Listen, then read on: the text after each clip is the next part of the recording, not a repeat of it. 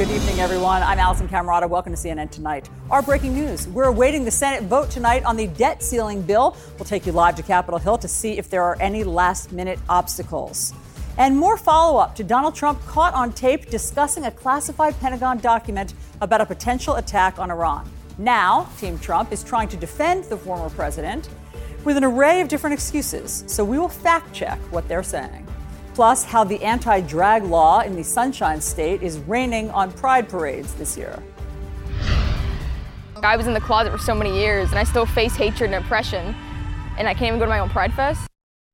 Okay, my panel has thoughts on all of this. Also, we have new K-File investigative reporting tonight on Ron DeSantis and his flip-flop on Dr. Fauci. On the campaign trail, DeSantis calls Dr. Fauci nasty names. But that's an about-face from what he said about Dr. Fauci at the height of the pandemic.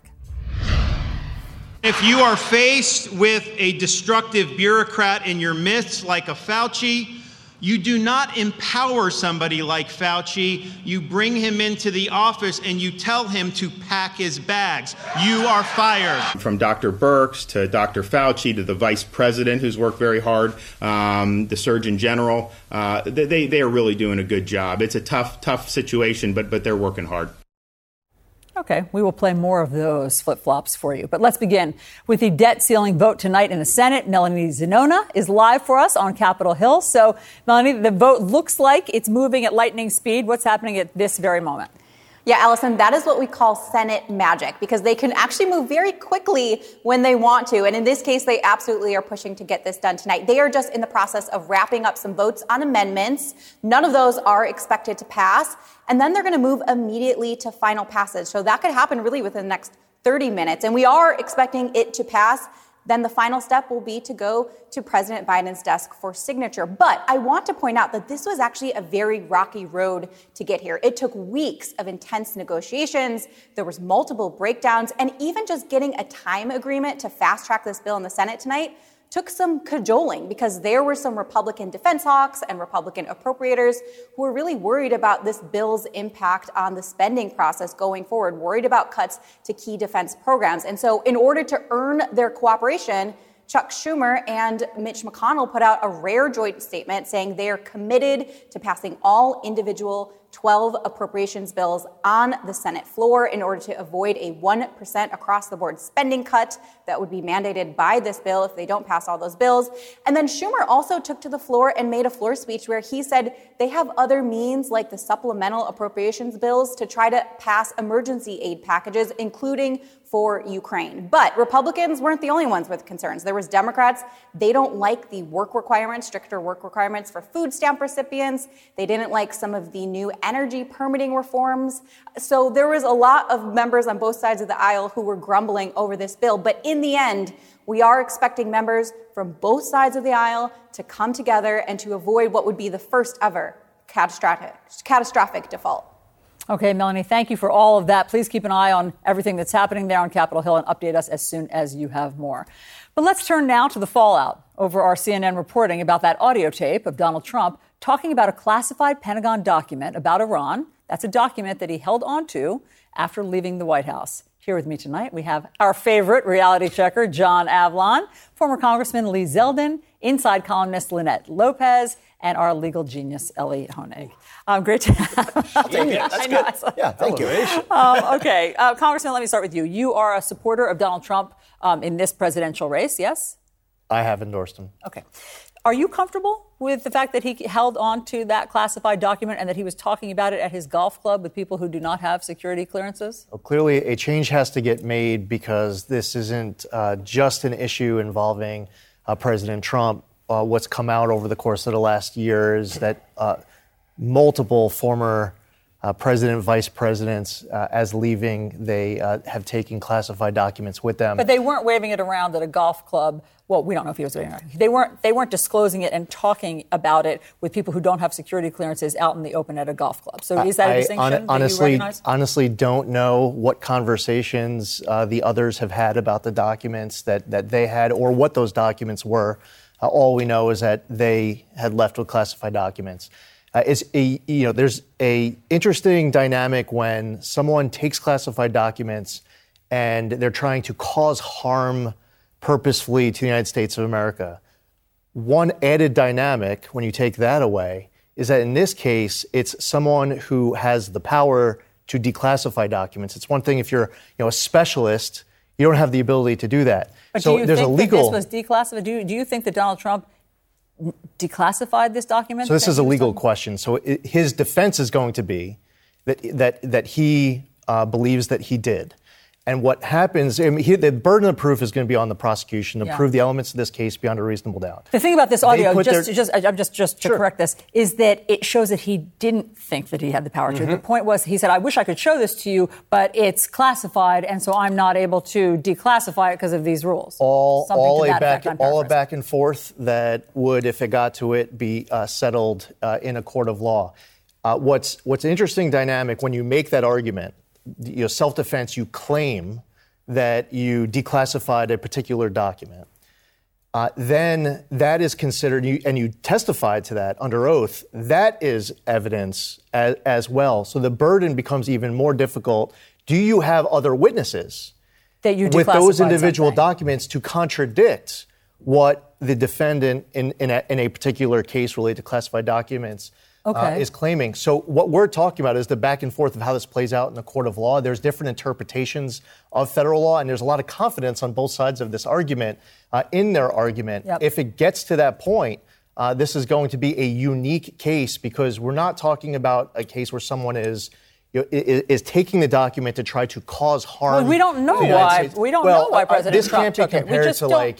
Someone who we don't know what his motivation is what I'm saying. Like the high-profile case from a few months ago where the person was on like the gaming platform. Fair, but we just don't know what his motivation is. And luckily, we do have a lawyer here. Ellie. So it is, of course, true that Joe Biden, Mike Pence, and Donald Trump all had classified documents in their possession. But that is just the beginning of the inquiry as to what's criminal and what's not. And really, you have to look at two main things: knowledge and intent.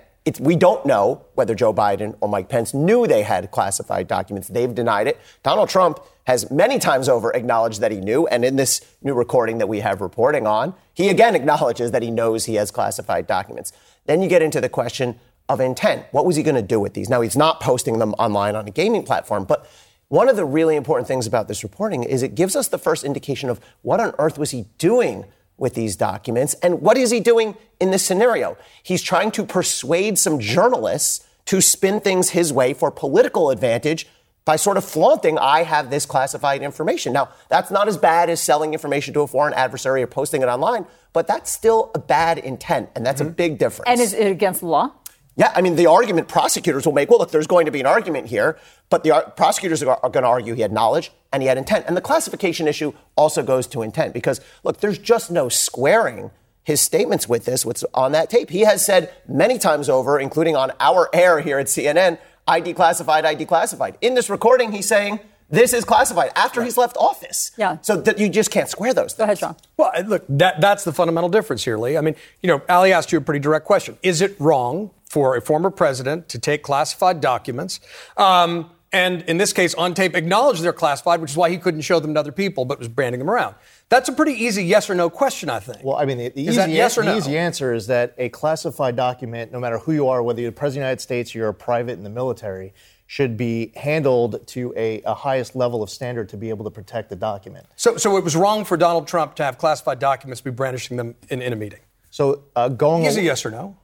If he is, in fact, taking classified documents out of the White House, which is an issue that is a question that pertains to President Biden when he left, with Vice President Pence. Just focus on this case. No, but this is one of the challenges for the Department of Justice, because if you want to go after President Trump on this, you're saying that you should not be leaving the White House with classified documents. The question that's posed, this is an issue that needs to be addressed across the board. I get the systemic issue, but it seems like you're tiptoeing up to saying it's wrong, which is pretty obviously true, but you're reluctant to say it. No, not true, because you said yes or no. I said it doesn't matter who you are, whether you're President of the United States or you're a private in the military. It's important to have a high standard.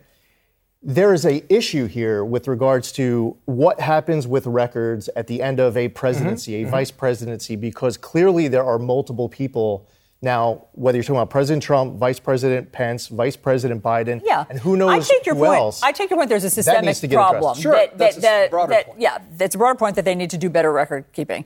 But the distinction seems to be that the other two gentlemen that we're talking about say that they didn't know they had it, and Donald Trump says that he did know that he had it. And can we just note that Mar-a-Lago is a security eyesore? We have seen more than one or two or three times individuals with ties to the Chinese Communist Party and to the Kremlin. This was at Bedminster, by the way. His other... I mean, all of his clubs are a security disaster, and they have been the entire through his presidency. So the knowledge that he was talking about this in what I can only imagine is a Donald Trump tone of voice, which is not a whisper, in his club, which is a public place where we know that there have been very shady characters about. It's very disconcerting. Pence does not have a golf club where the CCP hangs out, and neither does Joe Biden. Here's something interesting, Ellie, that I want to get your take on. This is what Tim Parlatore was saying. This is a former Donald Trump attorney. I want to play the one where he's saying that this is actually a failure of the National Archives and get you to respond to this. So listen to this. Whether it was classified or declassified is not really something that's relevant to the statute that we're talking about here, because really what DOJ is investigating is willful retention of national defense information. Whether it's classified or declassified is not an element of that offense.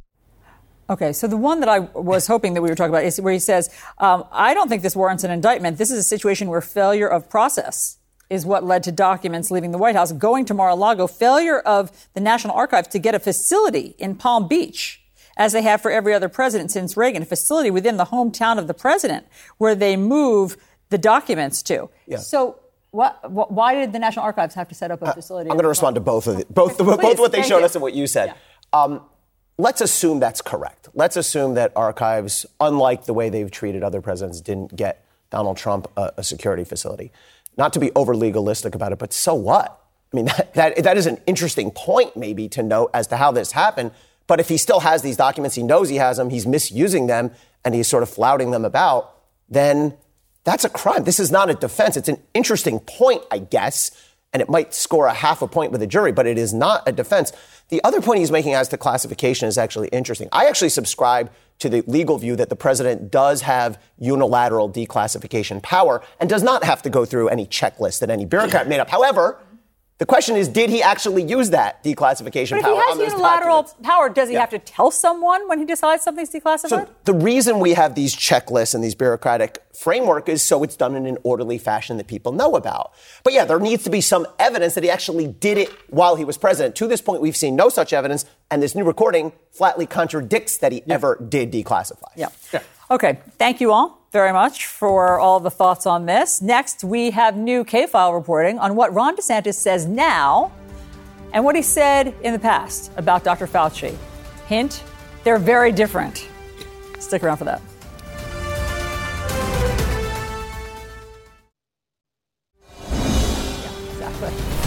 Ron DeSantis is starting to attack former President Trump pretty regularly on the campaign trail, and one line of attack is about trusting Dr. Fauci.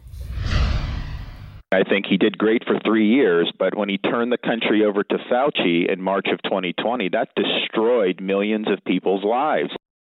Well, tonight we have new reporting from CNN's K-File on how DeSantis has definitely changed his tune on Dr. Fauci. My panel is back. We're also joined by Andrew Kaczynski from the K-File. Okay, so tell us what you've found about what DeSantis used to say versus what he is saying today about Dr. Fauci. Yeah, that's right. There is some pandemic revisionism going on with these DeSantis attacks on Donald Trump. Now, he is attacking Trump for praising Fauci. We've seen his campaign do that. We've seen that he said that he turned the country over to Fauci. Now, DeSantis was praising Dr. Fauci in March and April of 2020 at the exact same time that Donald Trump was. DeSantis in Florida was citing Dr. Fauci's guidance. I think he said he deferred to his judgment to put in place these policies that he's now referring to as lockdowns. Now, take a listen to this clip here of DeSantis talking about Fauci in March 2020. We chose freedom over Fauciism, and the state of Florida is better off as a result of doing that. From Dr. Birx to Dr. Fauci to the vice president, who's worked very hard, the Surgeon General, they are really doing a good job. It's a tough situation, but they're working hard. Yeah, I mean, so basically nowadays on the campaign trail, he's acting as though Dr. Fauci was some sort of totalitarian who, was forcing everybody into lockdown. But back then, I mean, you even found from that same speech, I believe, where he said that Dr. Fauci was really, really good and really, really helpful. So what changed? And, what's interesting about this is it's almost ironic in that Trump and DeSantis pretty much have the same position on the pandemic. Like, this is not some investigative hit where we're going back 30 years. This was 3 years ago. We all remember this. Trump was calling in April and May to open up the country. Trump was attacking Dr. Fauci on Twitter. He was making statements in April of May of 2020. And who was one of the first governors to open up? Ron DeSantis. And then Donald Trump ended up praising him for it. But so then, Andrew, to that point, isn't it possible that Governor DeSantis has just evolved or changed his position in terms of whether or not businesses should have been closed? No, he absolutely has changed his position. But, I mean, maybe not in a hypocritical way. He just feels differently. What we're seeing here from him is they're attacking the Trump campaign. They're taking quotes from Donald Trump where Donald Trump is saying, we needed to shut down the country. He's talking about March. He's talking about April of 2020. These were the shutdowns. These are the same shutdowns that Ron DeSantis advocated in Florida. So what the DeSantis campaign is doing is they're maybe possibly cherry picking a quote from Trump here or there to say that Trump supports shutdowns. But as we all remember, Trump was right out there and he took a lot of heat for that when he was calling for these reopenings so early in the spring. Now, can you imagine a politician cherry picking a quote out of context? We're about to watch changing their tune. Ron DeSantis is going to twist himself into a pretzel you'd buy at the mall. And that's what that's running after Trump, untrumping Trump, over-trumping Trump, under-trumping Trump. It's hard to find the line where the Trump people still like you and the independents like you too. And I don't know if Ron can do that, being more Trump, but also less Trump than Trump. Honestly, I'm confused. So will this about face, will people hold it against Ron DeSantis? The Trump people will. And I think Andrew's, as usual, K-file strikes again to point out the hypocrisy. I think the question is whether hypocrisy still sticks in a Trump Republican Party. True. Doesn't matter. Doesn't matter. It used to be the unforgivable sin in politics. That was before Donald Trump. It doesn't stick on Trump. Yeah. But, I think the larger point is, look, in the beginning of March, everyone's galvanizing. And then all of a sudden, not only the pandemic kicks in, but that particular form of cynicism that says what unites us with the Republican base is to own the libs. And then all of a sudden to demonize Dr. Fauci and fundraise off of demonizing Dr. Fauci. What do you think, Congressman? Well, while it was the worst of times when COVID first hit, my best memory of it was how well everyone was working together, whether you're Republican or Democrat, whether you're the president, Congress, mayors, governors. I was here in New York with a President Trump, a Governor Cuomo, and members of Congress on both sides of the aisle. And everyone just wanted to work together to get stuff done. For the first few weeks, quite frankly, no one really knew exactly what was happening. Mm-hmm. What we did know is that we needed to be as best prepared as we can for what could end up being the worst case scenario. And really, it's hard to find contrast and division in those initial few weeks. And it doesn't matter whether you are the furthest left or furthest right, what party you are, or what level of government you are. Everybody was working together. What do you think about Governor DeSantis now changing his tune? So I think, after you get through those first few weeks and as more information starts coming out, now you have governors taking two very different paths across the country. There was different schedules for reopening. There was different policies on masks and then different policies on vaccine mandates. Governor DeSantis was somebody who was one of the first governors who was seeking to reopen his state. I remember Governor Kemp doing that in Georgia, and it was a big contrast and controversy with these other states where they're saying, hey, you can't reopen this quickly. And there are other states at the other extreme that were volunteering themselves to be the last to reopen. But does that make Dr. Fauci's advice in March of 2020 now wrong? My biggest concern back in March, April was, that Dr. Fauci was still looking at this from a health standpoint. Mm-hmm. And there were so many other dynamics of it. There were impacts on kids, on their, getting them back into school, the remote learning, not having access to broadband. And that's just one specific example. The impact on the economy. Dr. Fauci he was not there to be an economic expert. Mm-hmm. So what I think would have been much better if you were to overanalyze that moment is if you had, if somebody is there as a health expert or health experts, and you also have people who are economic experts and folks who are out there sticking up for the kids, and you're coming up with decisions that are more of a balance, then I think that there would have been a better solution struck. Yeah. But it is true for Governor DeSantis to talk about how he was one of the first states, one of the first governors to be reopening. But go back to March, everybody was getting along at every level of government. What's getting in your craw, John? I think it's that the politicization of the pandemic ended up contributing to the deaths of over 1 million Americans. And I think what Lee is saying is those initial days when we were united, in some ways that showed the best of the country in rallying to a crisis. And then the politicization of the pandemic occurred. And different states had different solutions, which is difficult to do during a pandemic. The laboratories of democracy, as we all know they are. But that politicization ended up spreading disinformation, and that contributed to the deaths of people who didn't need to die. And I don't remember Dr. Fauci stopping Ron DeSantis from doing anything that he did as Florida governor. So I don't know. He was critical of him in July. Dr. Fauci was critical of him in July. He was critical of because he was taking it from a medical point of view. Yeah. Yes. And Ron DeSantis was taking it from a business and economic point of view. Also, then the kids needed to be in school. Yes. And so when he when he now calls Dr. Fauci a destructive bureaucrat, that is different than how he felt about him. And I think taking his guidance. A big part of this, too, is that the attacks on Trump, are hypocritical because the quotes that he's using to attack Trump are from that same time period that like Congressman Zeldin said, where everybody was along the same page. Got it. Okay. Thank you very much for unearthing this and sharing it with us, Andrew. Great to see you. Okay. President Biden is fine tonight, according to the White House, after he tripped on a sandbag and fell at the Air Force Academy today. Dr. Reiner is going to be with us after this to tell us what he sees and if this is happening too often.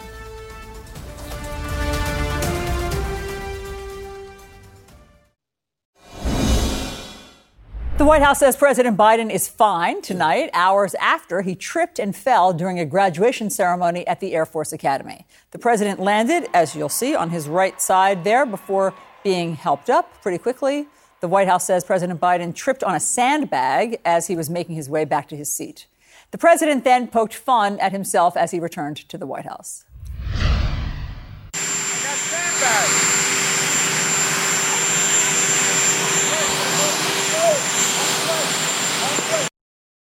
All right, let's bring in CNN medical analyst Dr. Jonathan Reiner. He also advised the White House medical team under George W. Bush. Dr. Reiner, great to see you. Was that fall that you just saw cause for concern to you?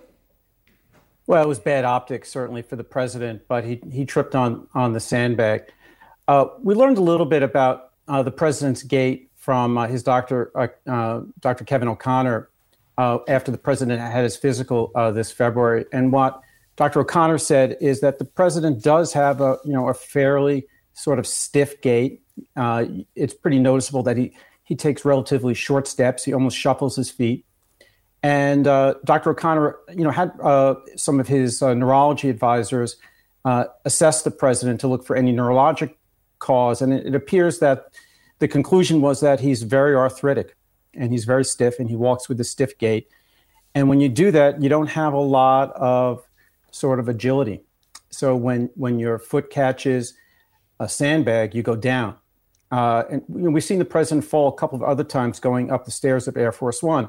And if you don't get your leg up high enough, if you're a little bit stiff and you catch the step and you're trying to jog up the steps pretty quickly, because otherwise you're in pretty good shape, you go down. So I think the optics were bad. I don't think it means anything in terms of the president's physical capacity or his overall condition right now. I mean, obviously, when an 80-year-old falls, it's always cause for concern because the fall can create, cascading problems. But there's also concern if there's something going on, as you say, neurological that's causing the fall. But you're saying that has been ruled out because of his recent checkup and it is more physical? Yeah, Dr. O'Connor actually, I think in his basically 4-page note, addressed that. And I think they look for things like Parkinson's. sometimes, Parkinson's, which is a neurodegenerative disease that affects the cells that secrete dopamine, that can cause, similar kinds of appearances of gait. You see people taking short steps, but the president apparently doesn't have any of the other stigmata of that, and they didn't think he had Parkinson's.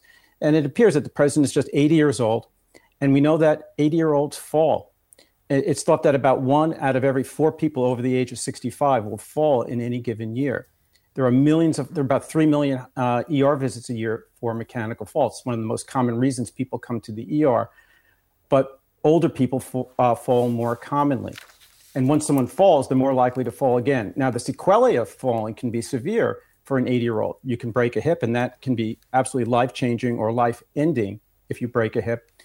And the president takes a blood thinner for atrial fibrillation. And if you're on a blood thinner, you're more likely to bleed as a consequence of a fall. So these are not, so benign. And while I think the worst part of today for the president was the political optics, I don't think there is really any, this is not some sort of ominous talisman about his medical condition. I fell in the hallway because I was wearing high heels and walking too fast recently. Well, it was actually about 3 years ago now, come to think of it. And it's so startling as an adult when you fall. It just it knocks the wind out of you. And it's so you can't believe that you just fell. And he got up a lot faster than I did. Are you encouraged that you saw him back at the White House looking pretty spry? Yeah. Look, otherwise the president, appears to be in pretty good physical condition. I'll note that even more startling this week, Bruce Springsteen took a fall on stage, and he was on his back for quite a bit longer than the president today. That is excellent context. Thank you very much, Dr. Reiner. Really appreciate talking to you. My pleasure. Okay, a graduation speech by a student is drawing criticism, including from our Congressman Lee Zeldin here. What did she say?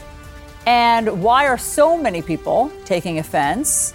We'll see what our rest of the panel thinks. Is this freedom of speech or something else? That's next.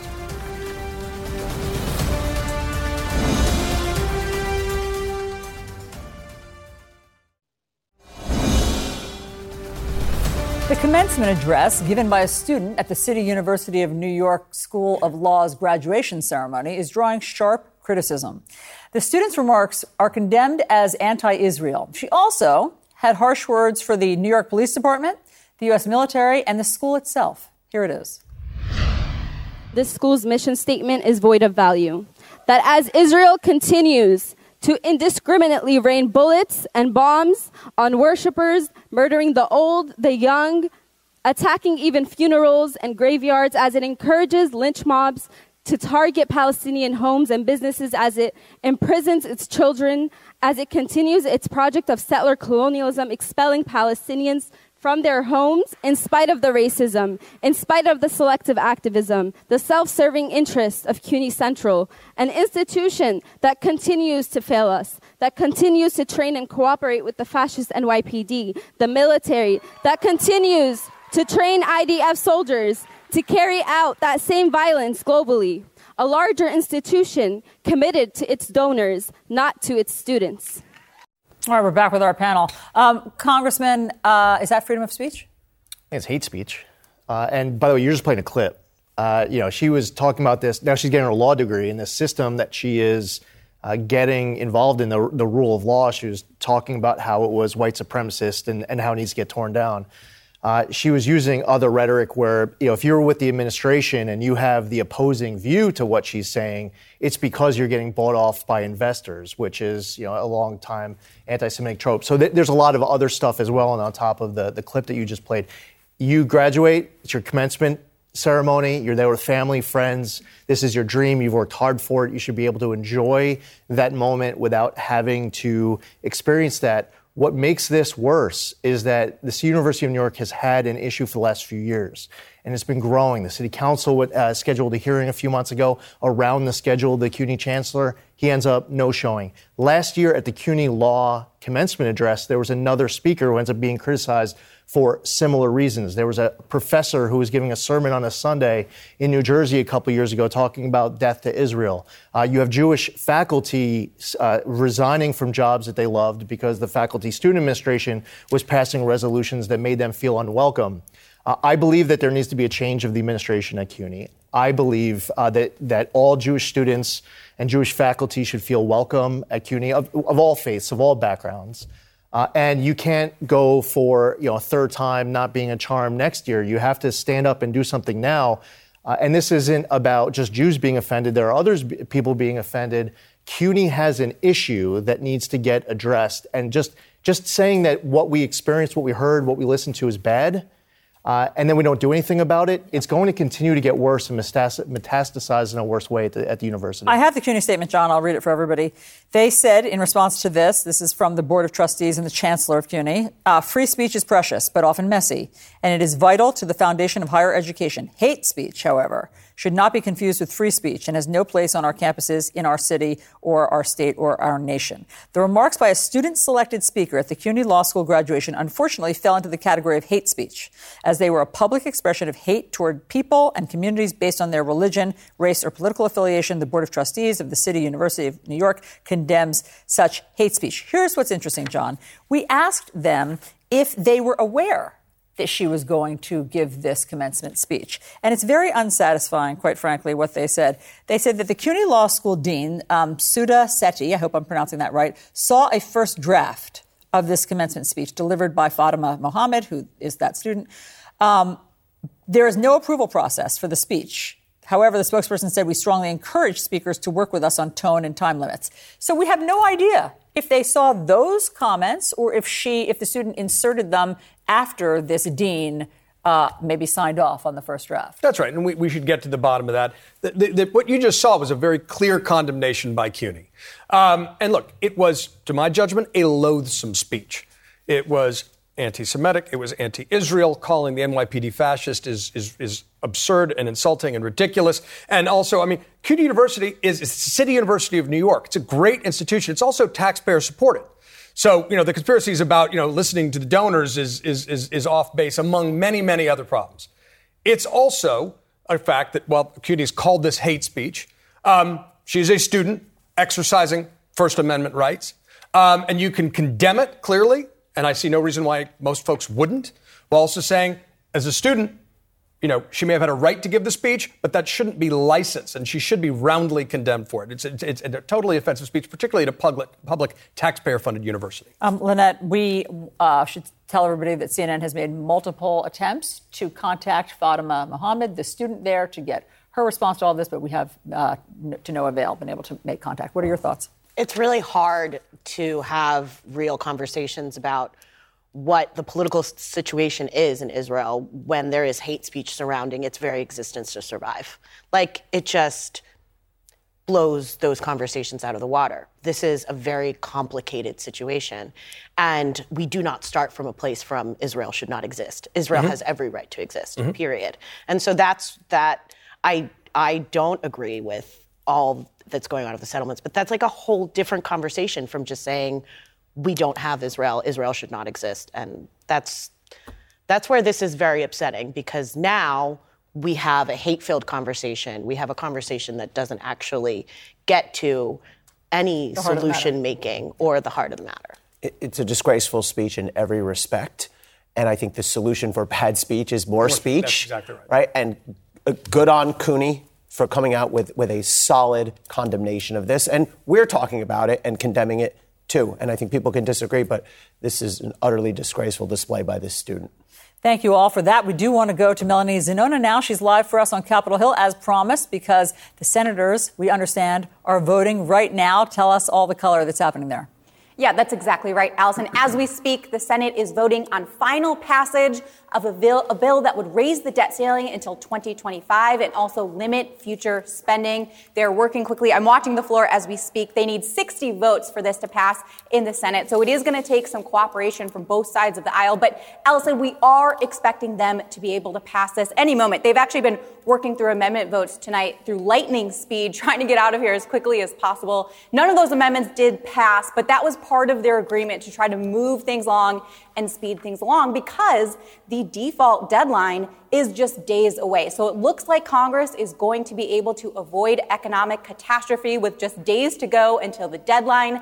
But it was no easy feat to get here, Allison. Half of the battle was just hammering out this agreement between President Biden and Speaker Kevin McCarthy. They were trying to hammer out a fiscal complicated agreement. Usually these things take months to negotiate, and they did it in a matter of weeks. So there's blowups along the way. At times it looked like things were going off the rail.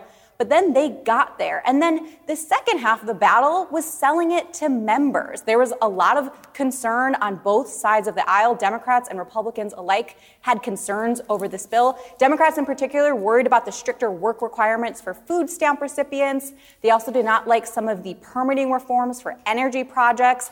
And then you had Republicans, particularly conservatives over on the House side, who do not like that this bill is going to extend the debt ceiling for as long as it is. They don't think the spending cuts go far enough. In the Senate, you had Republican defense hawks who were worried about the impacts on future defense spending. But in the end, we are expecting a bipartisan coalition to come together, deliver a win for President Biden and their party leadership, and avoid what would have been the first ever default, Allison. Okay, Melanie, we will check back with you throughout the next hour also so that you can monitor what's happening there. I mean, there could be some sort of Succession surprise ending. We'll see. All right, meanwhile, is Taylor Swift getting her fans too excited? We'll tell you about the brain dysfunction that fans are reporting after seeing her concerts. That's next. It's me. Hi, I'm the problem. It's me. At tea time, everybody agrees. It's like I got this music in my mind saying it's gonna be alright. 'Cause the player's gonna play. And the haters. All right, Taylor Swift fans are experiencing something crazy. It's called post-concert amnesia. Several Swifties say they cannot remember the concert because, well, the excitement was overwhelming. So one user on Reddit says, does anyone else feel like they kind of disassociated during the concert? Another asks, anyone else experiencing this? I'd waited half a year for this moment, and now that it's over, my brain seems to be trying to convince me that I wasn't there. Another fan tells Time magazine, quote, it feels like an out-of-body experience, as though it didn't really happen to me. Yet I know it did because my bank account took a $950 hit to cover the ticket. I'm back with Lee Zeldin and Ellie Honig, obvious Swifties themselves. Ellie, you've seen this up close and personal. What happened? I had a remarkable experience this weekend. I stayed at my cousin's house, and her daughter, who's 17, went to the Taylor Swift concert in North Jersey with 3 other teenage girls. And I saw the next day, let me tell you, it was as if they had seen the face of God herself. They were giddy, they were elated, they were ecstatic. And I asked her, the 17-year-old, today, in preparation for this, I said, do you remember everything? And she said, there's a part at the end that I have no memory of. Taylor Swift brought some guest singer on the stage, and my friends said that happened, and she said, I have no memory. So I guess she blanked out or something out of pure ecstasy.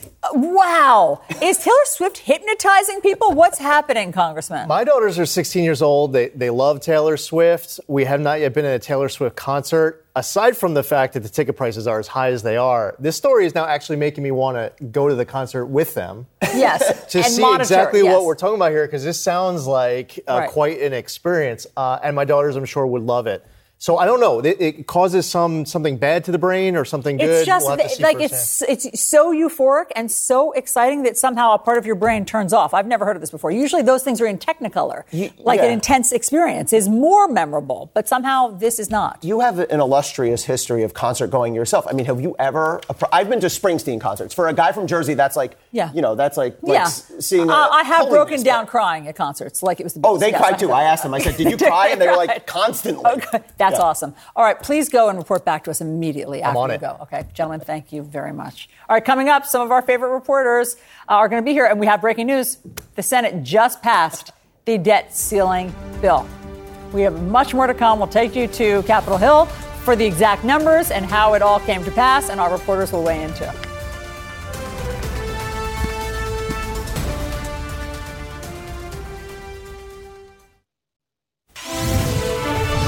Hi, everyone. Thanks for tuning in to this hour where we bring you tomorrow's news tonight. We have our great lineup of reporters here with me, Sarah Fisher, Polo Sandoval, Danny Freeman, and Elena Treen. Also joining us with the breaking news, Melanie Zanona from Capitol Hill. Melanie, has the U.S. avoided economic catastrophe at this hour? They have, Allison, but just barely, with just a few days to go before that default deadline and really just a few votes to spare here. The final vote tally was 63 to 36, and they needed 60 votes to be able to pass this in the Senate. But I want to give you the breakdown of who voted in support. It was 46 Democrats who voted in favor, along with 17 Republicans. That was the coalition that banded together to get this over the finish line. And that means that the opposition was mostly Republicans here, with just 5 Democrats voting against this bill. But ultimately, they got it done. It now heads to President Biden's desk for signature. And it was no easy feat to get here because there was opposition on both sides of the aisle. Democrats did not like the stricter work requirements for food stamp recipients. They didn't like some of the energy permitting reform. And Republicans thought the bill didn't go far enough in order to limit spending. They also don't like that it's going to hike the debt ceiling until 2025. They wanted it a shorter debt ceiling hike so they could get another bite at the apple. But this was really a big test for the leadership, both for President Biden, for Speaker Kevin McCarthy, really for all the party leadership here. And all the while, the economy was hanging in the balance. And at the end of the day, that's really what was driving a lot of members to support this deal, even those who didn't like the deal. They felt like they had to swallow it and that they did not want an economic catastrophe. So that's the bottom line here. They did avert a crisis, but just barely, Allison. And so, Melanie, you've been on Capitol Hill all day. I mean, for days, weeks about this. So just take us behind the scenes. Is this what was expected? Are these numbers and this close a margin? Is this what people were anticipating all day? Well, there was a really big bipartisan vote in the House. There was over 300 members who supported this, and they only needed 218. So the thinking was that it was going to give a huge boost of momentum for things over in the Senate. But in the last hours here, there was a lot of concern expressed from defense hawks, appropriators, really Republicans from all across the conference who had various different concerns here. But in terms of whether this was expected, Allison, we did know that, or expect that they were going to be able to pass this. But it was never a sure thing because throughout this process, there were blow-ups, there was breakdowns. You really had these officials from the White House and the Speaker's office sitting down trying to hammer out a complicated fiscal agreement, something that usually would take months to figure out, and they had to do it in a matter of weeks. Not to mention, Speaker Kevin McCarthy, he's new to the leadership position. He was really an untested leader. Him and Biden didn't have the same working relationship that him and Mitch McConnell had, but in the end, they got it done, Allison. Melanie, thank you very much. We want to go live now to Majority Leader Chuck Schumer speaking about this. Maybe a little tired, but we did it. So we're very, very happy. Default was the giant sword hanging over America's head. But because of the good work of President Biden, as well as Democrats in the House and Democrats in the Senate, we are not defaulting. Democrats said from the start, we must take default off the table. For a long time, many Republicans in the House resisted. House Republicans were ready to take default hostage in order to pass a radical, hard-right agenda that never could have passed with the American people. So tonight's outcome is very welcome news for our economy and for American families. I thank my colleagues for the good work tonight. I commend President Biden and his team for producing a sensible compromise under the most difficult of circumstances. So many of the destructive provisions in the Republican bill are gone. Because we persisted and we kept insisting that default is off the table, we will not be defaulting, and we will not be passing the hard rights extreme agenda, virtually no part of it. And that is thanks to the Senate and House Democrats and to President Biden. But don't just listen to me. The proof is in the pudding. House Democrats swept the vote, 34 to 117. A higher percentage and number of Democrats voted for this in the House than Republicans did. And it was just repeated in the Senate. Overwhelming majority of Senate Democrats voted for the bill. A majority of Republicans voted against it. And it's not just how Democrats carry the bill to the finish line, but why. Why'd we get more votes? We got more votes because the bill beat back the worst of the Republican agenda. This exercise was this was an exercise in where the American people were at, and they're much closer to where we are than where they are. Of course, nobody got everything they wanted. There was give on both sides, but this agreement was a very good outcome because it accomplished three extremely important goals. First and foremost, we prevented a catastrophic default that would have decimated our economy, raised costs, and inflicted immense unnecessary pain on tens and tens and tens of millions of American families. Second, the bill preserves the lion's share of the historic investments we've made to grow our economy, fix our infrastructure, make the U.S. more competitive on the world stage, which the Republican caucus in the House seemed intent on tearing down. They didn't get to do that. And third, and very importantly, we did a very good job of taking the worst parts of the Republican plan that would have hurt so many families, and we took those worst parts off the table. Let me say it again.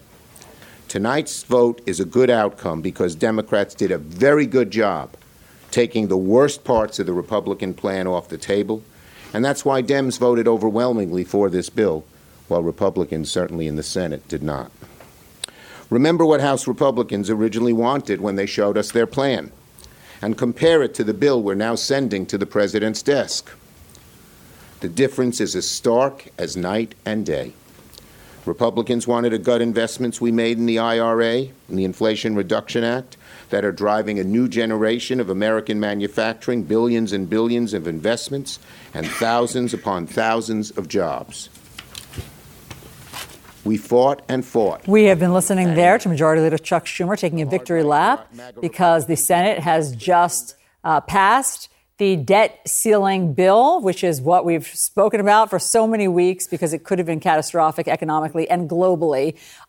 Interesting, guys. Not the most conciliatory tone. He got in several digs at his Republican colleagues, and he kind of revisited what he said were them holding this, debt ceiling hostage. It's just an interesting tone for tonight, which is a successful night. I didn't hear the words McCarthy in that, right? A lot of House Democrats, a lot of Senate Democrats. I didn't hear the word McCarthy in that speech at all, in fact. And correct me if I'm wrong here, but this is certainly not kind of the kumbaya moment that nobody expected after this period of compromise. And it's something that clearly, according to the senator from New York, is not something that we'll be hearing.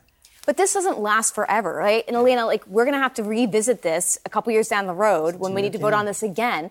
Why do we keep getting put? Yeah, 2025. So, why do we keep getting put in this position? Are we ever going to come to a moment where you think these two parties can pass something and we're not down to the very last minute? Or do you think this is just the way our country operates?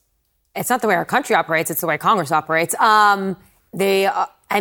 It's so classic every time. And it's not just with this debt ceiling. We're going to see this again later this year when it comes to averting a government shutdown and funding the government. They're probably going to do this again. They go right up to the deadline, and then that's when everything magically comes together. And everyone tonight was referring to, this is the term we use on Capitol Hill. They call it Senate magic, when you can move through things so quickly. We saw that tonight.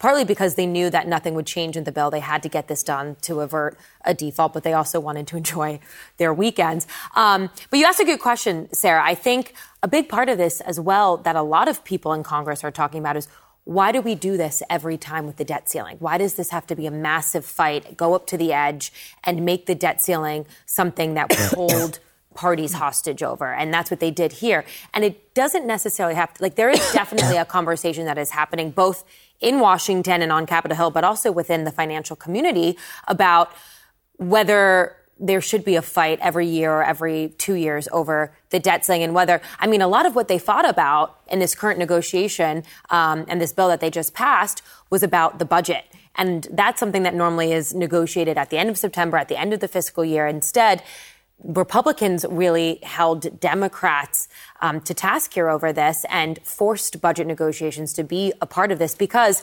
everyone knows that you need to pass a debt limit suspension. You need to raise the debt ceiling and avoid a default. And so because of that, they try to find leverage in it. And that's why we consistently see this be such a controversial negotiation. But they did it this time, and they avoided default. Yeah, I mean, it does, excuse me, it does start to feel like the boy who cried wolf because we do go through this exercise so often. But, you know, we're happy that they did it. And the White House announcing that President Biden will address the nation tomorrow night on all of this, on averting default and this bipartisan budget agreement. CNN, of course, will cover it live. That is tomorrow night at 7 Eastern. Let's go back to Melanie for a moment. So, Melanie, it's interesting. I mean, there was a moment where they could have taken pride in it being bipartisan. And as we've been discussing, you know, it was McCarthy and Biden coming together and having to compromise. But that was not the tone that Senator Schumer took tonight. No, because, Allison, it's politics here. I think each side in the room, they obviously had to come together and find a compromise, but they also needed to find a deal that they could walk away with and sell to their members. And you have to understand both Chuck Schumer and Speaker Kevin McCarthy were facing internal pressures from their respective flanks, the right flanks and their left flanks, who were really unhappy with how this deal turned out. But something else that really stood out to me was the way Chuck Schumer was framing the messaging there. He was touting what wasn't in the bill and what they were able to protect. They talked about the fact that they were able to avert any cuts to Medicaid. That was something that Republicans wanted in their bill that they had passed on a party line vote in the House. Whereas Republican messaging is focused on all the things they did get in the bill, the impacts on spending, the permitting reform, the debt ceiling hike, a number of things, that clawing back IRS funding, unspent COVID money, a number of priorities. But at the end of the day, as Chuck Schumer alluded to, not everyone's going to love what's in the deal, and that is usually the sign of a true compromise in Washington. There you go. Melanie Zanona, thank you for bringing us the moment-by-moment developments and the finishing, reaching the finish line. Really helpful. Thank you. All right, it is raining over pride parades in Florida this month in the wake of fears that the Sunshine State's new law may shut down drag performances. So we're going to go there live next.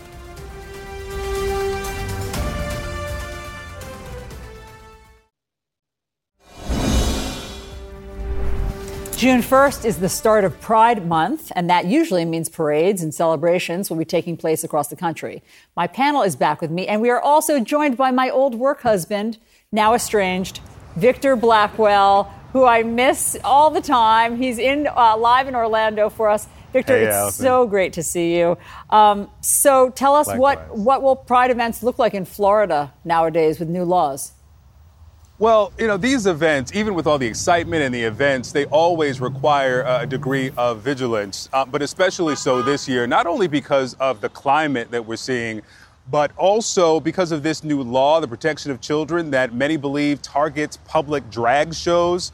It doesn't mention the word drag at all, but because of some of the references, it could be used to create some consequences around these parades and events here at Pride. There are organizers, there are cities who don't know if it will be enforced, but they cannot afford to take that risk. Pride across Florida will be noticeably less colorful this year. Festival organizers are making significant changes or canceling altogether some LGBTQ plus celebrations. They fear potential consequences from Governor Ron DeSantis' new law that many believe targets public drag performances, a mainstay of Pride events. Welcome to St. Cloud's first Pride event. It's very disheartening. Christina Bozinich, coordinator of Pride in St. Cloud, canceled the Orlando area event that was planned to include drag performers. According to the new law signed by DeSantis just weeks ago, local governments are banned from issuing public permits for events that include some adult live performances.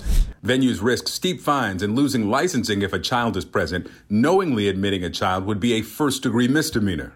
Once the bill was signed, I said, we can restructure the event. We'll make sure it's only 18 and up for that portion. They went and talked with all the performers and came back to me and said, we're really sorry, but we just don't feel safe. Organizers in Port St. Lucie canceled its annual Pride Parade. They reached an agreement with the city to host a slimmed-down festival. Drag performers were welcome, but anyone under 21 was not. I was in the closet for so many years, and I still face hatred and oppression, and I can't even go to my own Pride Fest. Kissimmee Pride is on, but drag indoors only. For example, drag bingo will be taking place inside of our Civic Center, and it will be an event where we will be requiring IDs, and we're also asking folks to go ahead and pre-register online to participate. John Panessa's Orlando restaurant Hamburger Mary's hosts drag shows most nights. He's filed a federal lawsuit against the state. He claims he's losing business because of the new law. DeSantis' office has not responded to a CNN request for comment on the lawsuit. We have a street party with a stage with the performers out front during Pride. We usually get 3,000 or 4,000 people on the street watching. That's something we can't do. At the start of a month that's in part a celebration of visibility, some feel that the Sunshine State is shoving them back into darkness. Now with the governor stepping in and the legislation that's going through, we're moving back in time. And it's unfortunate for us and everybody else in the state because what they're doing, it's heartbreaking. Victor, it is so interesting because it's one thing to read a law in black and white on paper, and then it's another to see the real world impact, which is what you're showing us. And so in terms of the numbers of people who turn out, just to support, just to see the parade, just to have fun, what are they expecting this year? Will they be drastically lower numbers? Well, the answer to that is they don't know. I mean, right here in Central Florida, the big show here is Gay Days. Typically, north of 150,000 people come here to Central Florida for events and parties, and they go to the theme parks and wear red shirts to be seen. The point is visibility. But people are split here. Some say that this is not the time to shrink. With these new laws, more than 400 by some counts across the country, and certainly the laws here in Florida, this is the time to stand up as an element of resistance and resilience. Others say that the threats are real. What we're seeing in department stores, what we're seeing graffiti and vandalism that's targeted at the gay community, that people just cannot take that physical risk. So they really don't know how many people are going to show up. Today was the start of the festivals. Mm-hmm. Victor, this is Elena here. Thank you for that. I mean, I agree with Allison. To see the real world impact of these laws is really moving. Are people moving out of Florida, do you know, because of these laws? Have people of the LGBT community decided that they no longer feel like they can live in the state and they need to leave in order to feel like they can be a part of their community and they can celebrate in the way that we're seeing on tape here? Listen, anecdotally, Christina Bozanich, who I spoke with, she said that she has friends who are leaving. She has parents, friends who have children who are of the LGBTQ community, who they just don't feel that their children are safe, so they're making plans to leave. We don't have statistics to show that there is some mass exodus from Florida because of the change in these laws. But there are the stories here of people who say that, listen, I don't feel safe here. And they're making plans to go to other places where they feel like they can have that degree of security. Yeah, Polo has a question for you, too, Victor. Well, he answered part of it, which is that this is also a moment for people in the community to send a clear message to a presidential candidate by attending Gay Days, Victor. So do you get a sense of that on the ground when you speak to people there, that they are there to send a message specifically to perhaps the governor? Yeah, some are certainly here to send a message. And again, part of Pride is visibility. Part of Pride is resistance. The first Pride, more than 50 years ago now, was led in part by drag queens, standing up not just to the potential for jailing or some legal consequence, but physical violence. And there are some Pride events across this area who say that in that spirit, they will show up. Specifically on the element of drag, I think we sent into you one of the events for Gay Days is Drag Queen Bingo, in which many other organizations and festivals across the state, they're putting their drag events behind closed doors. They're requiring ID. But if you look at the advertisement in red letters, highlighted in yellow, it says all ages welcome. We spoke with the CEO of Gay Days. He says they're not doing anything wrong. They have invited the governor to come to Drag Queen Bingo. That's not going to happen. But they're saying that, listen, what we are doing is not offensive. We are not doing anything lewd. and they're moving on as expected. Let me add one other thing here. The hotel lit up behind me notwithstanding, I lived in Florida for several years, and I've been in this part of the state during Pride Month, and typically it is covered in rainbow bunting. I mean, because there are so many people who come here, we're not seeing as much of that. We had to look for a space for a live shot relevant to the story tonight. Is that all? It's hard to prove a negative, but is that all blamed on the new laws here? Possibly not. Maybe these businesses are also watching what happens at Target and the backlash they're receiving, the backlash against Budweiser, the proposed boycott against Chick-fil-A for their new DEI posting as well. So we're not seeing every storefront covered in pride displays as we typically would see. Now, I make allowance for this being day one. Maybe that will change, but it's not like it has been in at least the last 5 or 10 years across this part of Florida, having been here for a couple of days now. Well, it's hard to imagine that that's a coincidence and that it isn't being impacted by the new laws. So helpful, Victor, to have you there on the ground for us to give us the real flavor of what's happening and what it looks like there. Great to see you, as always. Come back again and report anytime on this show. I hope to see you soon. I will be back when I'm invited. Thank you. Okay, fantastic.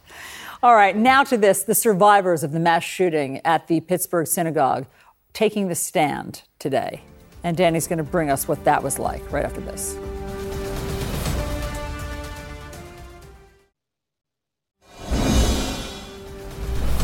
More survivors of the 2018 mass shooting at the Tree of Life synagogue testifying today at the shooter's death penalty trial. This afternoon, an officer who was disabled in the shooting took the stand. And Danny, I know you were in Pittsburgh earlier for us this week covering this trial. So tell us what's been happening in court. Yeah, I mean, the past couple of days, the trial just started on Tuesday. We had opening statements from both the defense and the prosecution. And then every hour after hour for the past 3 days have just been survivor after survivor. We've heard some radio dispatches, of 911 dispatches as well. We've heard 911 calls. It's been an emotionally challenging and intense couple of days. But just you asked specifically about today, and you mentioned that officer. Like I said, we've seen and heard from a number of different people. The officer, particularly, his name was Daniel Meade. He was at the police station, which is actually just a couple of blocks from the physical synagogue. He testified that he ran over. That's how close he was to the actual synagogue with his partner. He was there for only a few moments when the gunman, Robert Bowers, shot him, and he described how his hand basically exploded. And again, just one of the many, many horrific and terrifying and just very visceral testimonies that we've heard over the past couple of days. You know, Danny, it's so interesting. I know I've had this experience, and I'm sure all of you have had this experience reporting. A lot of people out in the public come up and say, how can you do it? How can you report on something so devastating? How do you not cry? How do you stay sane? How do you hear these stories again and again? Do you have a system for when you're reporting something very emotional, what you do? Listen, I mean, I think that what I would say first is that I think that, sometimes reporters, we do get emotional. Sometimes we do cry, and you can't not feel it. And again, we've been listening to these 911 calls, where you hear in some cases, some of these congregation members, some of their last moments, and you hear the gunfire, that takes them. But I think in this particular case, and I'm sure that others have experienced this in other instances, perhaps of mass shootings, we saw with Shimon and Uvalde, right? There are a lot of people who want these stories to be told. And that's our job. And that's how I get through it, frankly, is, that you're there to make sure what happens in that courtroom gets out to the public, because it's horrible. They're proving right now, the prosecution, they're trying to prove that it was based and steeped in hate. And that's worth shining a light on. I totally agree. And I'm glad that you said that, because we never force anybody to go on camera. They come to us and they tell us their story because they want their story told, and they want their loved ones not to have been killed in vain, And I'll just say quickly, this is an interesting case because we're seeing some exhibits, right? Every day we get a little bit more, some photographs from inside, some new body camera footage that we haven't had. But a lot of the most intense stuff, the public will never see. The public won't hear some of those 911 calls because there was a court order that said they're too graphic and they won't be put out. So again, it feels more important to as accurately and perhaps graphically describe what we're hearing, because otherwise the public won't know what it sounds like and what happened on that day in 2018. After that shooting, there felt like there was a chilling effect in terms of all temples around the country. You're seeing, barriers being put up in front of them to protect various temples from things like this. Did they talk about that at all at trial, what this particular shooting meant for the entire Jewish community in America? We haven't gotten to that specifically yet, but I will say that, you can see the impact just in the process of going to court. The families and a lot of members of the Jewish community in general in Pittsburgh have been coming to court every single day. They've been coming on a bus. A lot of them get together and they meet up and drive to the federal courthouse, and they're given a police escort. There is a lot of intentionality with protecting this community, and I think you see it in that regard. And one other thing about that, Sarah, I did speak to, at the time when this was happening, one of the security firms who was providing security for lots of synagogues around the country. And I believe that Rabbi Myers at the Tree of Life had recently had a simulation. I think that he had gone through a security exercise, and that is part of what helped him and others survive. There were a few testimonies that we heard that specifically said that. One person wondered, is this a drill maybe? Because we recently had drills like this. And then someone said there are some moments of levity. Somebody said, no one would have a drill like this on my Shabbat morning. It's just like, oh, man. Yes, understood. That's what they did have a drill. I now remember that. Mm-hmm. Yes. Thank you very much for all of your reporting from there. Okay, meanwhile, this story, the National Eating Disorders Association shut down their manned phone line and instead started using a chat bot to give advice to people in distress. You can imagine things went wrong. Sarah's going to tell us about this right after this.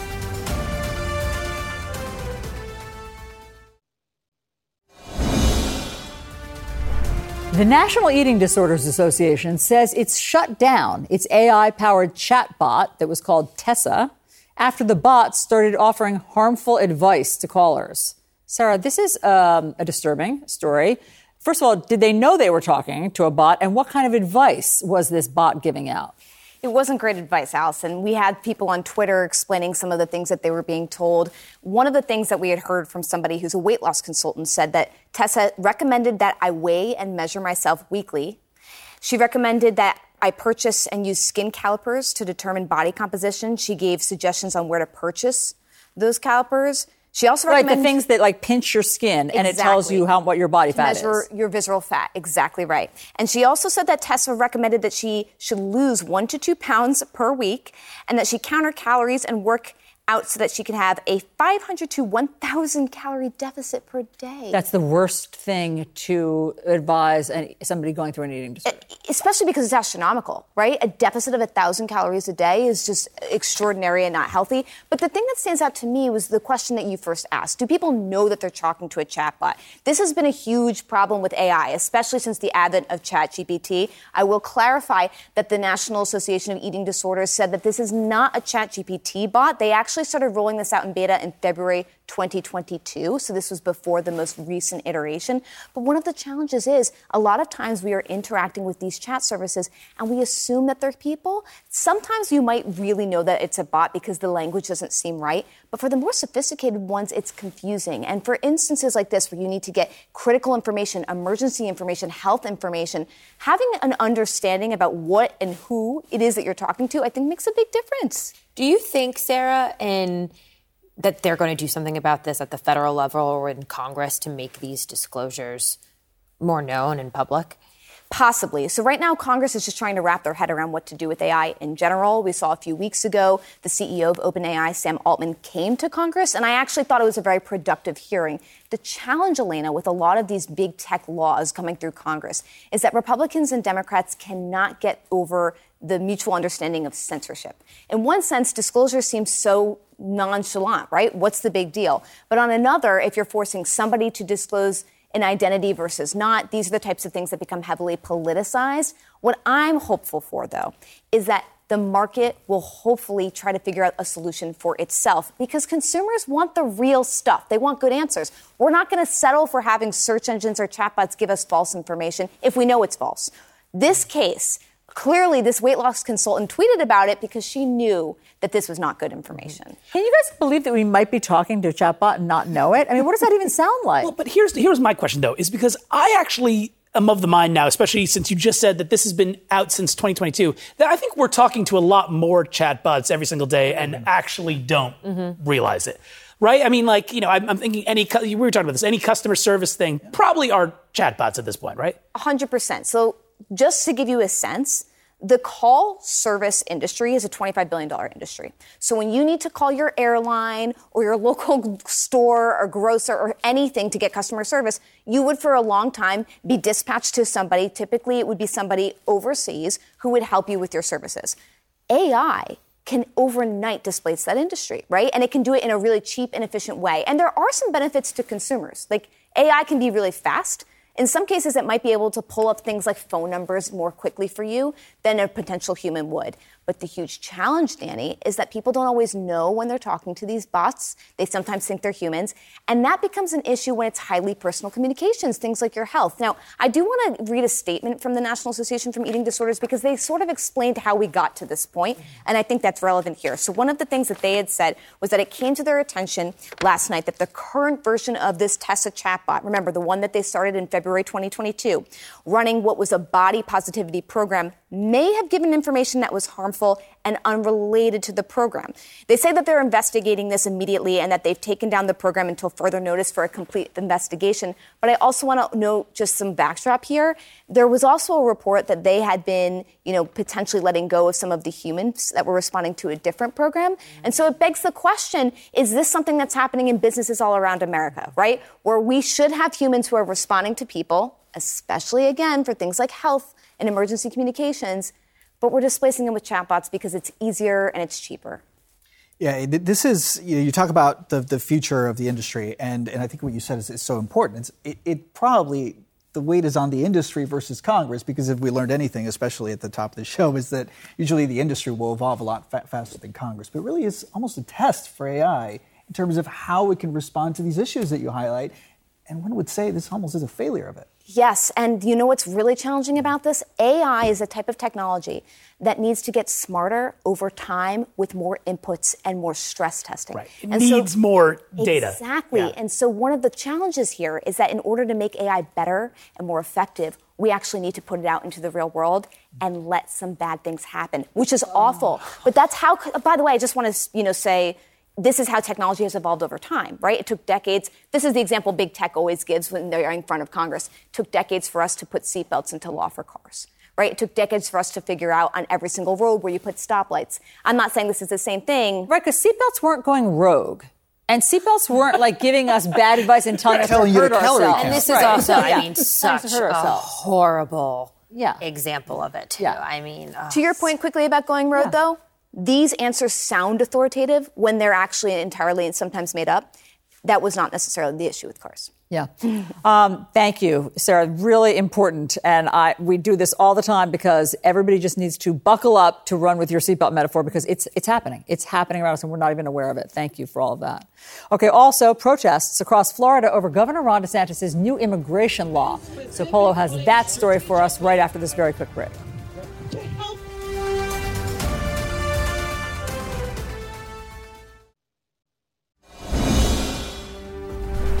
A day without immigrants. That's what organizers are calling the protests in various parts of the country today, especially Florida. They're protesting a new immigration law signed by Governor Ron DeSantis that imposes penalties on employers who hire illegal migrants. Polo has more on this law. Okay, so tell us about the protests and what the point is here. So with 1 month before this new law kicks in that was signed by Governor DeSantis back on May 10th, basically what we saw are these protesters in Florida and some other states that wanted to show the world what it would look like without immigrants. So that's what we saw, not only many of these protests, but our colleagues in Florida today reporting on some of these widespread closures. There were many businesses that were closing up shop in a show of solidarity.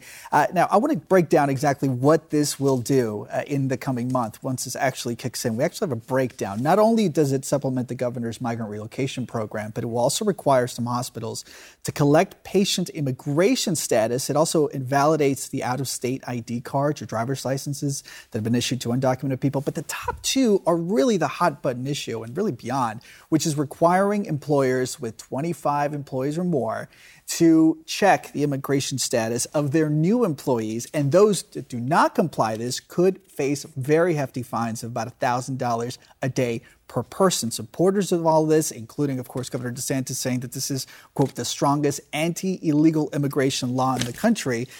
So this is what we expect in the coming days. And this is why we saw this massive show of support while, again, the governor's standing by this as it kicks in about 4 weeks. And this is great reporting, especially as we're talking about 2024. Yeah. DeSantis this week is campaigning in all of the early presidential states. Because it's Florida, I'm so curious how this is going to play out. Like we saw Governor DeSantis with sending migrants to Martha's Vineyard, and I know other governors have done that as well. But because Florida has a lot of Cuban immigrants, a lot of people came from Venezuela, like I'm so fascinated to see how this could affect politics. And I also think it's fascinating to see if what they're doing will have an impact on actually change some of these laws across the country and showing, like, one of the biggest issues that I'm covering in Congress when it comes to the immigration debate is about visas and about, it's not just migrants coming. Yes, not just migrants coming across the border, but how they're so necessary for a ton of jobs that people don't even realize that, they're needed for. And so this is great reporting, but I'm really interested to see how this plays out, particularly in Florida, as you're saying, Paula. And the backlog of those work authorizations, too, which is a separate issue that we've talked about right here. Now, the other question, too, is how will this affect business? It's still too early to see exactly all the closures that we saw today, how that's going to affect the economy. But also, when you think about just farm workers in general, I was looking over some statistics from the Farm Workers Association of Florida saying that, on average, they have about 500,000 farm workers in Florida. And that the organization, they're suspecting that about 300,000 of them are undocumented. So you can just imagine what that community is going to feel and why many of them have stepped forward saying they'd rather go elsewhere. There was one asylum seeker who I met here last year in New York.